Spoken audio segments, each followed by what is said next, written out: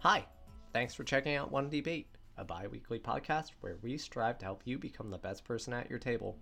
If you like what you hear, please like, review, and subscribe to our podcast so we can help others like you.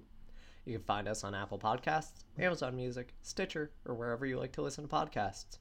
We also have a YouTube channel for those of you who would like to listen there. New episodes come out every other Monday. I'm Jacob, and as always, we're here with our resident DM, Gabe. Hello. What are we talking about today, Jacob? We're gonna get into things like Nokias and film industry and not actually that. We're talking The about lens. indestructible cell phone. We're talking about lens. Okay. Lens. Now, when we say lens, Gabe, what do you think we mean?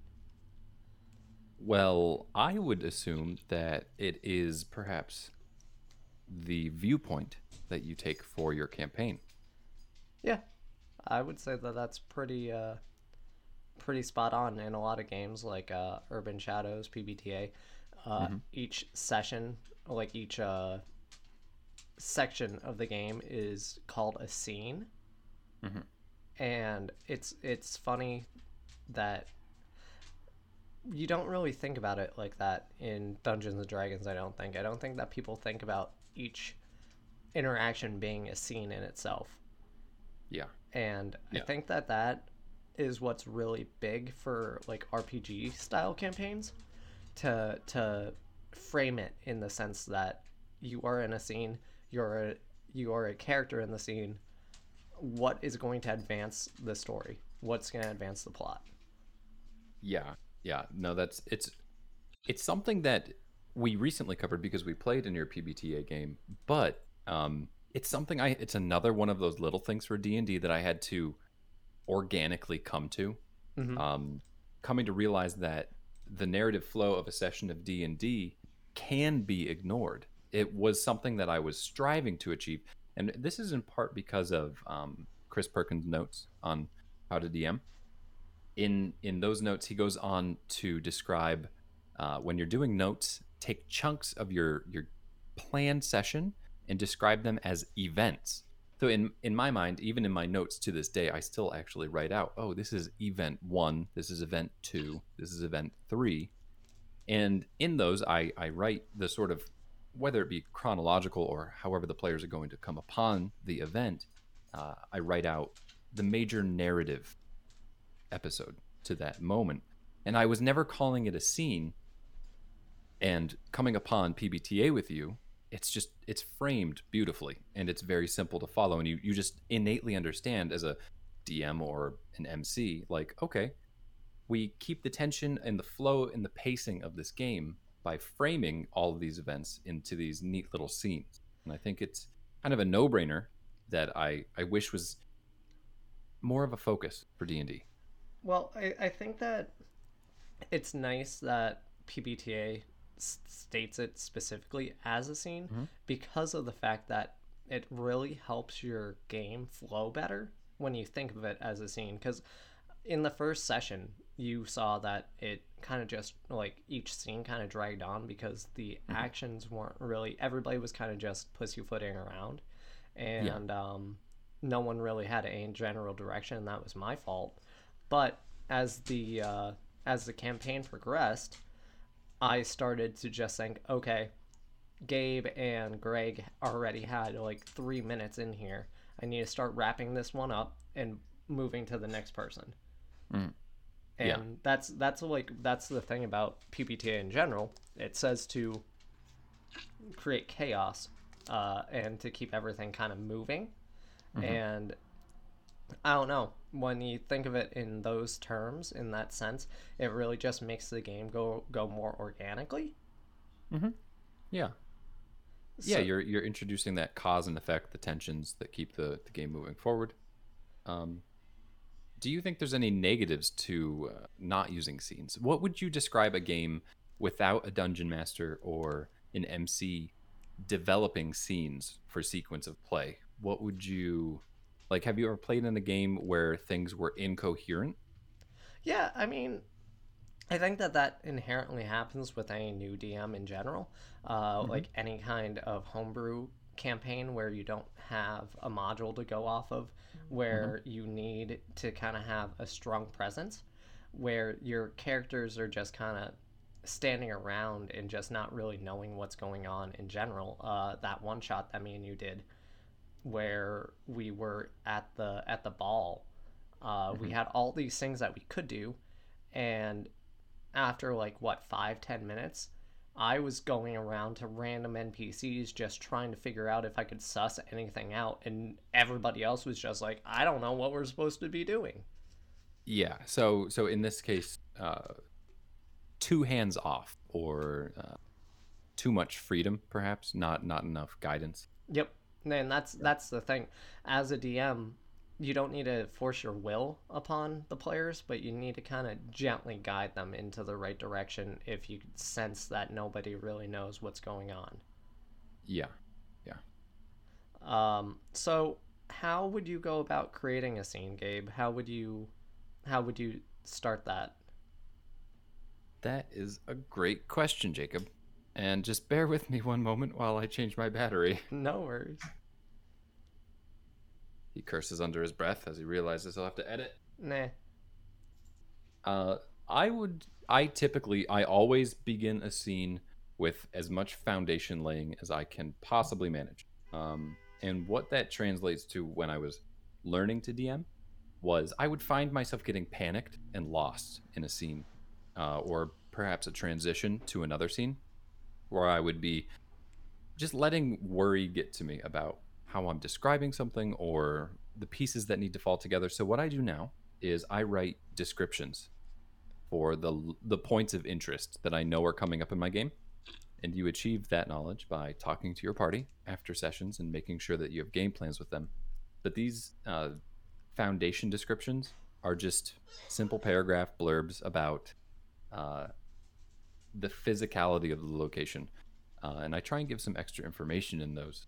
And that just lets me ground myself Mm-hmm. in the scene. And it's just like we talked about when we're prepping worlds and we're building descriptions, or we're building the foundation of a region. We're populating a map, and we think to ourselves, what's a big deal to this town? Well, you can look at the environment and say, okay, they're close to a mountain, they're close to a river. Kind of the same thing. When I am able to ground myself and the players in a description, I can say, who's here? What do they desire? What plot points are my party, all looking for together? And then I have the framework of the scene is already created, and that's typically what I do. I think that that's a smart idea, just because of the sense that like in your like first couple of sessions, you don't Hmm. really have, unless you're you and me who prep kind of religiously Fanatically. beforehand. Yeah, Yeah. you don't really have that kind of sense as to what the players really are going for, or Hmm. what the characters rather, because the players might have something in mind. But um, like for Urban Shadows, with the first session, Hmm. I started everybody off in different locations in the city, and like with Brian, I said, you were walking down the where were you, like where are you Hmm. right now? And he said, I'm just walking down the street yelling at my cell phone. I'm like, all right, cool, let's start there. Like, what's going on? And Hmm. he described the scene, and then I told him that two people were staring at him already. Yeah. Adding complications. Yeah, yeah, exactly. Like, you need Hmm. to be able to find a way to organically throw something in like that, Hmm. and then you can kind of jump start your plot. Yeah. Yeah. Um, when you're looking at that scene, because you had Brian tell you where he was, so essentially handed the lens, or at least the narrative start, to a player, which is another thing that PBTA is unique for in comparison to D&D, I think. How did you choose what to describe in that scene? I'm in the camp of really only describing the things that are important. I'm not a Hmm. very descriptive MC in general. I'll tell you the weather if you ask for it. I'll tell you Yeah. what the mood of everybody around you is like. But I've always been on the mindset of if it isn't important to the plot, if it isn't important to the story, you don't really need to talk about it. Mm-hmm. So Yeah. I only brought attention to the two men that were standing behind Brian, or that were standing across the street from Brian, rather. And Mm-hmm. he immediately, like, latched onto that and went towards them. But Yeah. Yeah. if that wasn't the case, then I'd have had to intervene a little bit more and push them towards each other. They're now in front of you, putting themselves in your line of sight. Roll, keep your cool. You're being flashed, You know, by the werewolves. but that's just kind of the thing. Now, I had the issue of knowing when to zoom out in the first session, Yeah. and I think that that's something that we really should talk about, because that's one of the problems with PBTA. If you have a lot of players that are a little bit hesitant to do anything, the scenes start to feel a little bit stagnant. Oh, absolutely. Zooming out. So I guess we should talk about zoom in general. I often equate the sort of unspoken narration, which of course in D&D is all words, it's all spoken. It's kind of like a camera lens in a TV show, because essentially what you're doing is looking at a scene and describing things in the scene as though you were a camera looking at something. And I think that PBTA in particular relies on the MC being very reactive, very improvisational, and think that young DMs would really find that system daunting in that regard, because they can't ground themselves quite the same. Like, I do a lot of behind the scenes legwork to ground myself, and I think that we end up sharing the lens when I can do that. And then when you're improv, you're forced to choose that zoom. You can't spend some time beforehand setting it up. So I guess when you talk about you needed to zoom out, were you too zoomed in, and what did that mean? So I'm going to describe how I look at zooming in and zooming out, and even just the system in general. I look at the system now. The players get to choose playbooks, right? When I hear the word playbook, I think of like a script, right? I think of it in movie terms, and I think that I'm looking at what is it, a play, or what is it called when a screenwriter does something and then they're reading off of the paper? I thought it was just a script. Is it a script? There's so. another term too, but the like, written word. When they're looking in the in the reading room, like going through it, the scene is set as like outside. Character is walking down street. Character is approached by two men who are angry. Like, that's how I look at it, right? Like, I look at it very much like it's a movie. And then I envision it as though it's an actual camera lens, that we're jumping from one scene to the next, that I'm doing cutscenes. That's what I mean by zooming out and moving into a different area. So you felt that you needed to shift scenes faster or more frequently? Yeah, more frequently. And as soon as I felt that stagnation, with you in particular, your starting scene where you were cooking, like we did that for way longer than what we should have done it for. But I think that's because we were both kind of feeling each other out. Oh yeah, for sure. And then I think that I was also a little bit in some senses, a little bit too quick to jump to the next scene, just because I wanted to make sure that everybody had the same amount of playtime. Yeah. Yeah. And that's another thing that you need to be a little bit wary of, like letting Hmm. things develop organically, but also knowing when you need to sit back and or jump in Yeah. rather. Yeah, I think it's funny that you say it the way you did, because either way, it's equally as important knowing when to just sort of zoom out a little bit and let the players take the spotlight, and then knowing when you need to zoom in and say, "Hey, we're kind of we're stagnating here. We need to move towards something more productive to the narrative." I mean, you obviously don't say that, but you introduce something to the scene that can push it along. Um, I think it's PBTA, the way that we started all in different sequences. Uh, you don't get as much practice with that in D&D. I don't think fifth edition is as accessible to splitting the party. It's because you say like, oh, you had the ability to control how long you spent on each of us, basically, more or less. Mm-hmm. But with D&D, it can be a lot more challenging to find those points where you can depart from a story, Mm-hmm. and maintain tension between multiple scenes. And I think it's an art that you sort of develop the muscle for the more you do it.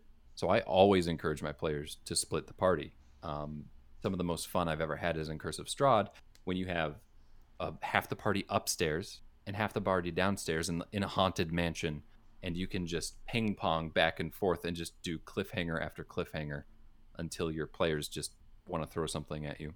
It's nice But that you talked about the cliffhangers though, because mhm, you have to be a little bit careful in that regard, because mhm. you can't have like this super looming, daunting cliffhanger and then not Yeah. have it get resolved for Mhm. another 10-15 minutes. Like either you need to resolve everything or you need to have like a little cliffhanger, like a Yeah. tiny cliff. Oh yeah, they would be so trite. They would be simple things like, you move toward the bed. There's a figure under the covers, but it's not stirring. You reach a hand out. The eyes peel back on the sunken flesh of the skull. Okay, Jake, we're back to you now. And then they would get back to that scene and it would be like, "Oh yeah, it was just a bug crawling out of the eye."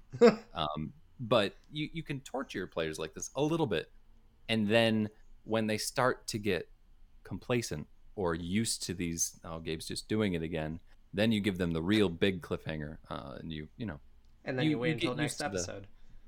yeah, you get used to the tempo. um that's all I was gonna say. Oh, I thought you were gonna say something, and then I started talking. I was like, oh no. I think it's just blah, blah, blah. Yeah, yeah. I it's it's hard. It's a hard thing to know when to do that and when not to do that, and Mhm. it's also like I said, you can't have anything like too dramatic, Yeah. because your players might feel a little bit disengaged. They might not be Mhm. able to engage just as much because it hasn't just happened. They've already Yeah. had time to like think about everything, and they're like, all right, well, Mhm. and you lose kind of that effect that you had if you only waited 2-3 minutes to resolve it. Yeah. Yeah. I think that's why it can work so well in D&D, because you can keep pushing those miniature cliffhangers as long as you're only doing this to the party once every 10 games. um because then even if it's just one session, it's like, I'm jerking the players around a lot, but I've only done this once for the campaign, Mm-hmm. and then it gives the episode itself a very fresh flavor. And I think that is something that we're simply achieving with lens. It's choosing what and when to focus on in the game, and through those descriptions we're creating tension, and then we're pulling the lens away forcibly to disrupt that complacency that can grow in a campaign. And I think that is something that's often easily overlooked by DMs when they are looking at how they run games, how they keep their campaigns fresh. I don't think we've ever mentioned like, oh, well, have you considered changing lenses during game? And that it's a hard one to articulate. Absolutely. I mean, I think that me and you are just pretty good at doing it. That it's just become kind of second nature. Yeah.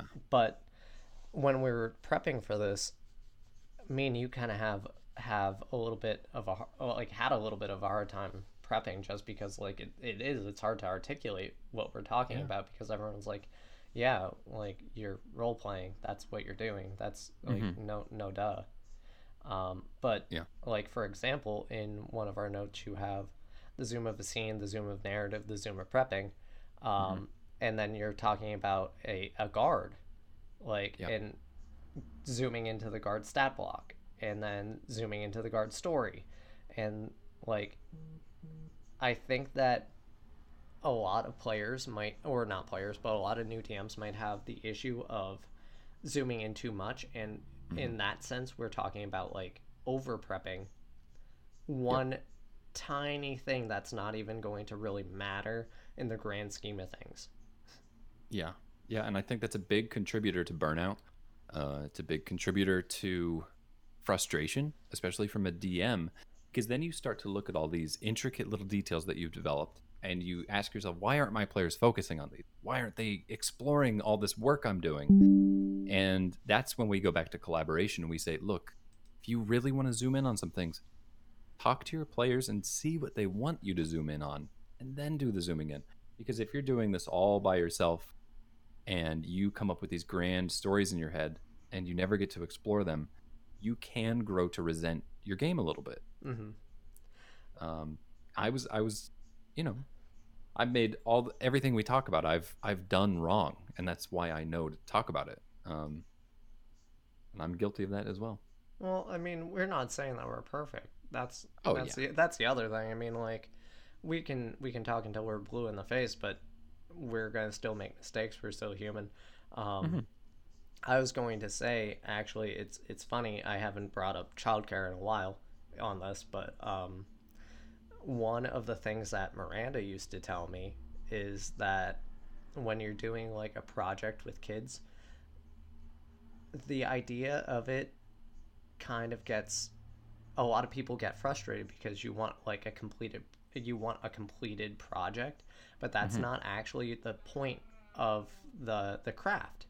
The point of Yeah. the craft is the progress, right? Mm-hmm. And I think that you can kind of tie it into this as well. You don't want to have something so completed that you're working on it for 40 hours and then Mm-hmm. you get to do the session and everything is like all tied in a little bow, and then you get so mad because a player Yeah. derails it by not wanting to do anything that you wanted to do. Yeah. Yeah. I think this is a good way to say like, oh, you're being too forcible with your lens. You are trying to focus on the things that you zoomed in on earlier, the things that you want to see, the things that you want to narrate and you want to experience instead of what the players want to. Um, it's a wonderful analogy because I think it might be a little off topic, but I mean, I have definitely set expectations for a game, and you can use that analogy very well to say, I, the DM or teacher, you have an expectation of these final moments of the game, of this epic finale conclusion. You think you know how it's going to all play out, but all your players wanted to do was show up and pal around and have a blast with each other. They Mm-hmm. don't they don't care about that ending of that story. Um, they want to equally command the lens occasionally. And one more fun analogy of childcare, just because of it not having. Why not? I know. Another thing that Miranda has actually said is like if you're gonna color, if you're gonna do any kind of painting project with the kids, and you want to make it look beautiful, you Mhm. shouldn't give the kids like 8 different colors to color with, because what do you think they're gonna do with it? They're gonna blend it all together, and it's gonna turn black, Hmm. right? Yeah. So give them 2 colors. Give them a white and give them a red. you can watch them mix it around and change it to different colors, different shades of pink, or Hmm. you could do blue and yellow and have them blend it together and get green. But don't give them everything, because at that point it's going to just turn into a black mess. Yeah, yeah, no, that's a great point, and also a great argument for why you should or can ban source books that you don't like. I agree with that though. Like I Yeah, don't know. I don't think that the multiverse of monsters should be allowed, but that's because I'm old school and I don't think that you should be able to play an orc. yeah, yeah. Volos. Oh, is It's that all fair. Volos? Yeah, yeah. Yeah. But I mean, there are some monstrous races in other books too. Um, I would classify Gith and Githyanki as probably monstrous. Yeah. But I think that the analogies come up so often because we are describing two subsets of people that have wildly different expectations sometimes. Um, we're completely thinking of the game in a different way, and I think that lends itself nicely to lens because we are looking at different things or we desire to look at different things. The only thing is that DMs can hold their players hostage if they're Hmm. not careful with how they're using the lens. It's true. You command a lot of influence and power. I would just say, in like to go back to my last analogy, it's pretty much saying simplify your process, Yeah. simplify things. Mhm. You don't need to have 5,000 things completed. You could just have two or three, and it'll make your life a lot easier. It'll make the players' lives a lot easier. Mhm. Now, if you have to improvise a situation, what can you do, Gabe? You can panic and Or it all use a falls apart in table. your hands. Or Oh use a yeah. table. Yeah, that's what I meant to say. Um, I do actually set up tables. Just for our game coming up, I have navigation tables. They're very simple. It's when I say tables, I don't mean like panic and Google like random tables and end up injecting a beholder into the middle of your small town or something. Um, Why not? so these do take. I mean, you could, but your players are gonna die. It was just a dream. Game Sad Corner, how to get your players to hate you in these 3 easy steps. 1, focus only on the gnome boobies. 2, What? let the beholder, the lens, you're holding your players hostage. We can cut all this, right? I don't You're know not going what's to cut it going now. on. No, I'm not. You know that. Um, yeah, yeah. Now that we just got a little bit, you just got me off topic 100%. Um, Mhm. now there's a lot of information in Dungeons and Dragons. There's a lot of information they can use. Yes. Um, how do you go about sharing the information that you feel is pertinent that the players need? That is a great question. I think just like you're seeing with the werewolf guys, accosting Brian's character, I think it's Brian accosted them. fair enough. His presence was accosting everyone in the city of Chicago, but um, I think that it's important to put the most prominent thing that needs to be interacted with in the scene as part of your description. Um, Beyond that, I do like to describe other things. I think that there is uh, a complacency that you can hit where you just begin to only describe the things that you want your players to interact with, and that can be a danger. Uh, because then they become complacent. They might stop asking, "Is there something else that I can interact with?" Every now and then, you want to throw those little things out there that they can, that just makes things feel more alive than Mm-hmm. just your story. Um, but focus on the primary objectives. What do your players want? Describe those needs, and you really can't go wrong with that. In a pinch, in a panic, if I'm describing like a travel moment and it's improvised, I will look at a map that I have pre-prepared and I will say, "Oh, you passed by this place that you've been. You passed by the smithy that your brother owns. You passed by the Founder's Fountain," and then you can take these, you're like Pac-Man, you're just like eating your way across a line, describing little things briefly that exist to ground the party in the moment, and then when you arrive, you focus on the details and hopefully the objectives that they wanted to explore. So, what I like, you've talked about my newscast a lot. Yes. And Yeah. before I get into the newscast, I want to say now with Brian's thing, Hmm. I described those people. If Brian Hmm. didn't want to interact with those people, I said already that I would have had found a way to get them to interact with them. But I'm not Yes. the person that's saying, "Hey, if your players want to go do something else, let them Hmm. do something else." Yeah. Yeah. Like that's what I'm saying. If a player said, "Hey, is there something else that I can interact with?" Guess what? Guess I have to improvise. Exactly. Like that's just the nature of being a dungeon master. You Yeah. you have to be able to think on your feet. You have to be able to give the players what they want. Hmm. Um, my newscast really kind of just told the story of what was going on in Chicago. And Hmm. I did something different with the last newscast because Greg's character, we hadn't been doing anything with his plot. So I interjected right there Greg's main story element, which is that he needed to find the owners of his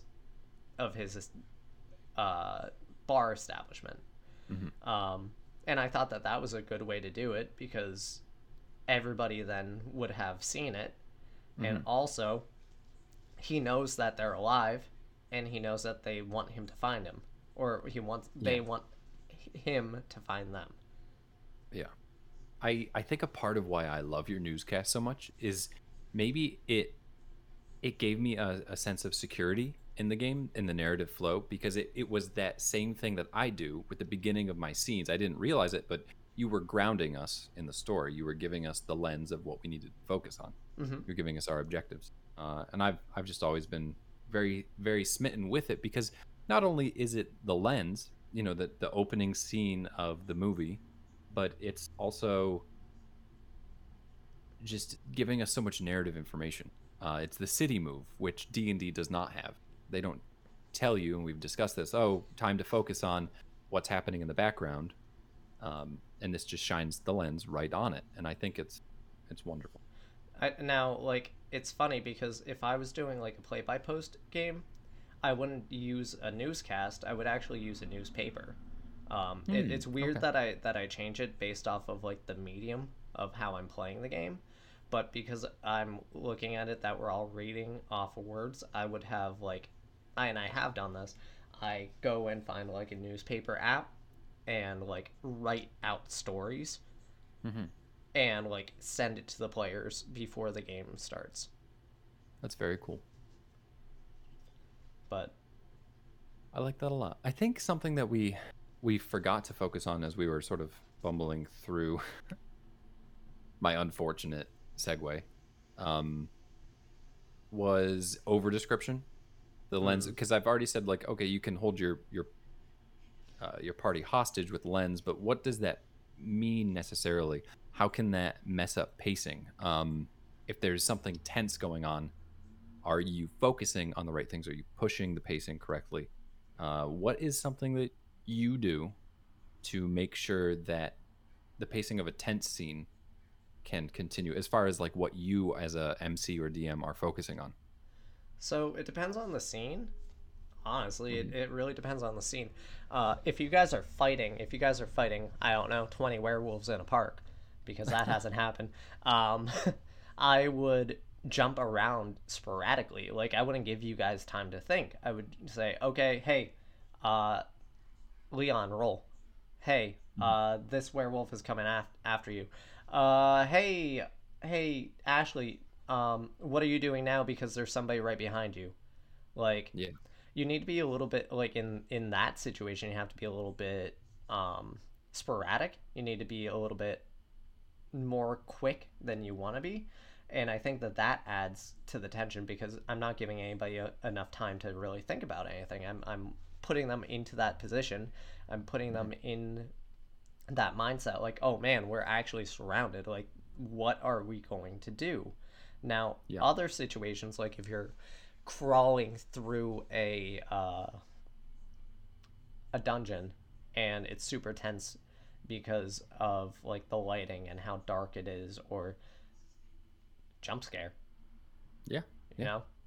Like, movies do all these stupid things, but they do them because they get emotions They're out effective. of exactly, they're effective. Yeah. Yeah. I mean, cliches. I have said it before. I will say it a million times. Cliches. The most cliche moment in your favorite horror movie is probably phenomenally effective in D&D. Mm-hmm. Um, and I really like what you were discussing before, keeping your players on your toes, the pacing. I think that something that is often overlooked, uh, as far as lens descriptions, is also how you're behaving as a person when you're delivering these words to your players. Your voice, the pressure that you're putting on your players time wise, the dialogue you're using, the words you're using. Intense moments when I'm describing something, I slow my voice. I deepen it a little bit. I take the time to describe very slowly what the player is going to see behind that thin piece of cloth. It's just everything you can do. And I think the music you're playing, um, it all really does come together in almost a cliche way. It's like, it's super cheesy. If this was the narration during Blair Witch Project, people would be laughing their way out the theater. But you'd be amazed at the reactions you can get from players that are really invested by Mm-hmm. doing these. That's 1,000% fair. With a situation that I don't understand why no one actually thought it was like as serious of a thing was right after that last newscast. Mm-hmm. Um, Greg got the password for the Find My iPhone for the Yeah. figs, right? But Greg was taking forever to move, and I was like, "Hey, buddy, He just so you was. know, your phone's pinging. It's saying that you only have 10% battery left. That is your Mm-hmm. only opportunity to be able to find the figs. So, oh, and also, guess what? The power just went out. Yeah. So, and It's he's it's the DM is flashing the lights like, come home. like, You're out too late. It's past curfew. but that's exactly how I felt. I was like, Yeah. I just handed this situation to you. Like, Yeah. what are you doing? Yeah. Yeah. Would you say that that's kind of not just narratively focusing? Because you said earlier you felt the necessity to give that moment to Greg because he hadn't had that much uh, like meat on the story. Would you say that in a long-term campaign that you would perhaps choose different players to give that information to, knowing that they might goof off less or be more immediately aware of the importance of the situation, or is that just life? I would have seeded that a little bit differently. In a longer term campaign, I would have given clues to a whole bunch of different people. Hmm. Um, a whole bunch of different NPCs would have had information. But the thing is, Greg wasn't really asking any of the NPCs for information on the figs. Yeah. Um, Now, if he had the opportunity to do it, maybe it would have went by a little bit faster. But Hmm. um, the answer is yes. I would have done things differently. Okay. The story wouldn't I have advanced as quickly either, but because Yeah. of it Yeah. being as short of a session as it was, it kind of Hmm. needed to be. But Yeah. No, I agree a lot. And I think that perhaps that's the reason why nothing there ran super smoothly was just because we didn't quite achieve that emotional investment that I think is it just happens in shorter games. Like we mm-hmm. had 4 sessions realistically with some hiccups in between, but like 4 games is not a lot of time, and he was probably not as emotionally attached to those NPCs as you would hope by the end of a campaign. Well, he had even said like he didn't think that he thought that the game was going to be more investigative, Hmm. and that's why he picked that specific playbook. Yeah, yeah. And it just so happened that one of the other players ended up picking a playbook that's legitimately a murder hobo. Yeah. So like it it kind of just took a turn, and I kind of just went with it. Yeah, yeah, you have to. Because again, we've been talking all this time about how to let your players have fun and do what they want to do. Um, so I think you did really well in that regard. Um,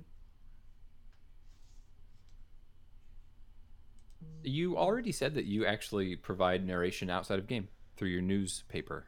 Mm-hmm. I was going to ask you how you did that, but I guess we already know. Do you do any other ways?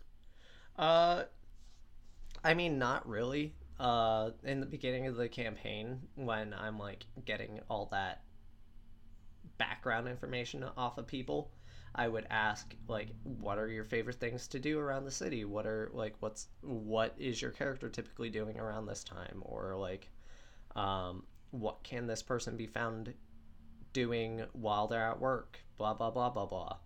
Hmm. Um, and then I would use that information later on. But um, no, I don't really do much narration out of games. I look at it as your time is valuable. You're giving me your time already for an hour or so.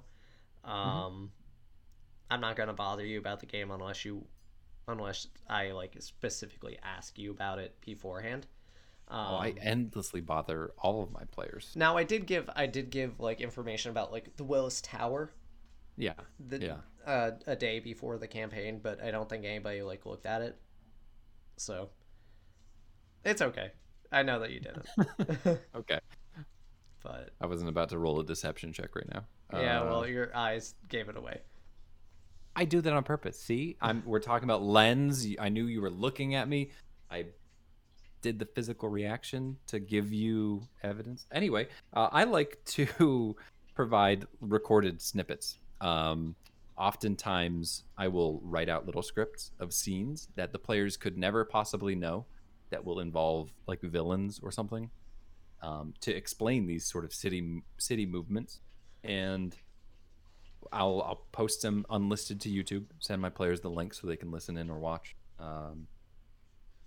And then I get to enjoy them squirming, not being able to metagame with the information that they possibly could not have had. So that's something I like to do as well. Um, Certainly not a necessary thing, but Huzzah! huzzah! Any information is good information. I mean, it sounds interesting. I haven't been a part of any kind of campaign that you've done since you first started being Yeah, a DM, so I'm interested to see how drastic of a change your DMing style is. me too. Not saying that in a bad way. Oh, I understand. I mean, my style has changed every campaign I've run. Um, so I am interested as well. Your players I'm are really also looking. different this time Yeah. around too. Oh man, I've had 40 players since we played last. That's a lot. Yeah, Yeah, that's 6 years of D&D. that is a lot. Yeah. Um, so we've kind of talked about most of everything. I think that Hmm. the last thing that we might have already touched on a little bit, but not really. Um, Shops, buildings. Yeah. Um, you're talking about scenes, right? Hmm. Um, a lot of now I think of like old cartoons like Ed, Ed and Eddie, like the background of these episodes. I don't know if you remember Ed, Ed and Eddie at all, but so the background was like just this like crudely drawn background with like, and then all of it was like kind of the same color in the back. Hmm. And I feel like that's kind of what can happen if you don't describe Yeah. your buildings. Absolutely. Like it's just kind of like a beige portrait, a 2D portrait in the background. Yeah. Yeah. It's a great example because we are talking about lens, and the creators of Ed, Ed and Eddie decided, you know what? They don't even need to realize they're not just looking at a piece of paper for this animation. I what is it? Peanuts, where the parents when they talk, it's wah wah wah wah wah wah Yeah, wah it's the wah wah. peanuts. Yeah, It's the teacher. Wah, yeah. wah. So it's the creators of that decided that information does not matter. Maybe they were saying more than that, but you have to decide if your campaign, if you're okay with your lens literally just being like you smeared Vaseline across the top of it, and you're saying, look at these things only, children, or if you can afford to add that extra step. Well, it's more like making an immersive world, right? Like Hmm. TV sitcoms. Um, I think the Fresh Prince of Bel Air was probably filmed in front of a live studio audience. Excuse me for a minute. Oh, Chicago. I think that the Prince of Bel Air was was filmed in front of a live studio audience. I Hmm. might be wrong about that. Kenan and Kel was definitely filmed in front of a live studio audience. Um, and in those senses, the scenes you wouldn't be able to tell because it's a 3D world. Like Yeah. they go up the stairs, but do they actually go anywhere? No. Mm. But you don't know that. Yeah. You see evidence that it works, that the stairs work. Same thing with that 70s show. You see evidence that the doors lead some other place, Hmm. but when they're outside, they're actually filming on location Yeah. because they need the setting to actually be real. Hmm. And that's the same thing with describing anything outside. You kind of need to like you talked about it a little bit about like describing the blacksmith or describing the Yeah. market. Like you need to give a little bit of these hints, these clues, just to make yourself feel like the world's a little bit real. You could describe the Hmm. aroma of the food trucks in the alley, Yeah. or the the sound of your feet bouncing off of the alleyway Yeah. from the tiny passage between the two buildings. Yeah. The five senses are really important. I think kind of what we're discussing now is almost uh, it's like a dial on realism versus necessity, or what are you focusing on, and you have to figure out what that dial needs to be. Do you have the luxury? Is the tension low enough? Are the players invested in this new area enough to listen to you go into overdrive on these descriptions? Is it pertinent? Is it healthy for the story to focus on more realism than plot device? And then is the tension a little bit higher? Are the players losing investment? Does the scene seem to be stagnating? No, then to transition to more plot information, more pertinence on the necessity of driving the game forward. And I think that's a dial that you need to constantly be aware of. And I think the five senses, points of interest, everything in between, it's all important to getting a healthy scene. 100%. And I think that that's also another area that we kind of can go back to over describing, because Hmm. if you are describing every sense, you're going to become overwhelmed. Your players are going to Yeah. become overwhelmed. No one's going to know what's going on. You Hmm. still have to keep everything coherent. You don't Yeah. need to just simplify. Just simplify. Yep. Uh, give your players white and green, or Hmm. white and red. Let them paint. Let them do beautiful things. Um, but don't give them all the colors, because then everything's going to turn into a black mess. Yeah. No, that's a great description, a great analogy. Um, I mean, I would love to just keep talking about it, but I think that's hitting the nail on the head there. Yeah, yeah. I guess if I had to add anything, maybe bear in mind that it's kind of like how I said earlier, how splitting the party, having those multiple scene transitions, that might be fun for one episode. It might be fun to take the moment to focus on something really important and over describe it intentionally. But bear in mind, if you are doing this, you might be seeing your players' eyes glaze over. Like if you're doing this constantly, um, just always be adjusting that dial. Uh, there probably is a perfect medium, but know that you can stray in either direction, but try not to stray in the same direction too much. one more thing before we end, because we're actually close on time. Okay. And it's something that we actually don't have written down that I actually think is very important for the health of your game and the health of your players and the health of yourself. Okay. DMs need to be cognizant of the players outside of the game as well. If you feel everybody kind of getting antsy, you know what would be great? Getting a commercial break. Just taking 10 minutes. Go get something to eat. Go get some water. Go walk around. It might not be that they're annoyed with you describing everything. They just might be annoyed that they've been sitting there for 3 hours and you haven't given them one break. Yeah. So keep the health of your game in mind. Keep the health of your mental health in mind. Keep the health of everybody in mind. Mm-hmm. And take breaks, even though I don't believe in them. If they ask nicely. But do you have anything to add to that? No, I think that's a really good point that we didn't think of.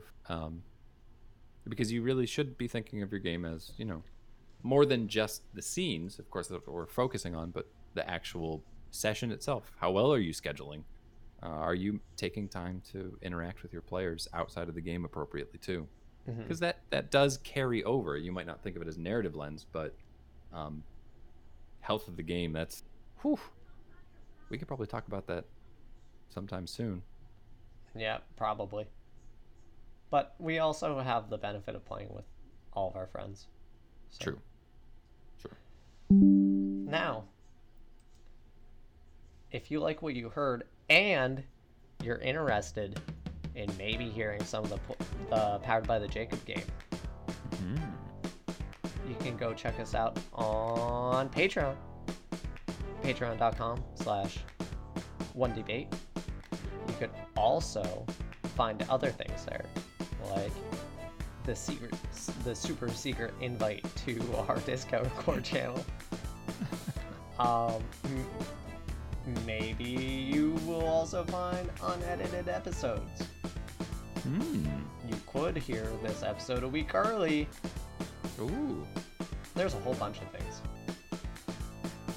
I play in your game, Jake. Patreon.com/OneDebate. Now, if you like what you heard, please like, listen, and I almost said describe. Please like, listen, and share our podcast so we can help others like you. You can find us on Apple Podcasts, Amazon Music, Stitcher, or wherever you like to listen to podcasts. New episodes come out every other Monday. As always, I'm Jacob. And I'm Gabe. And this was One Debate. Yeah.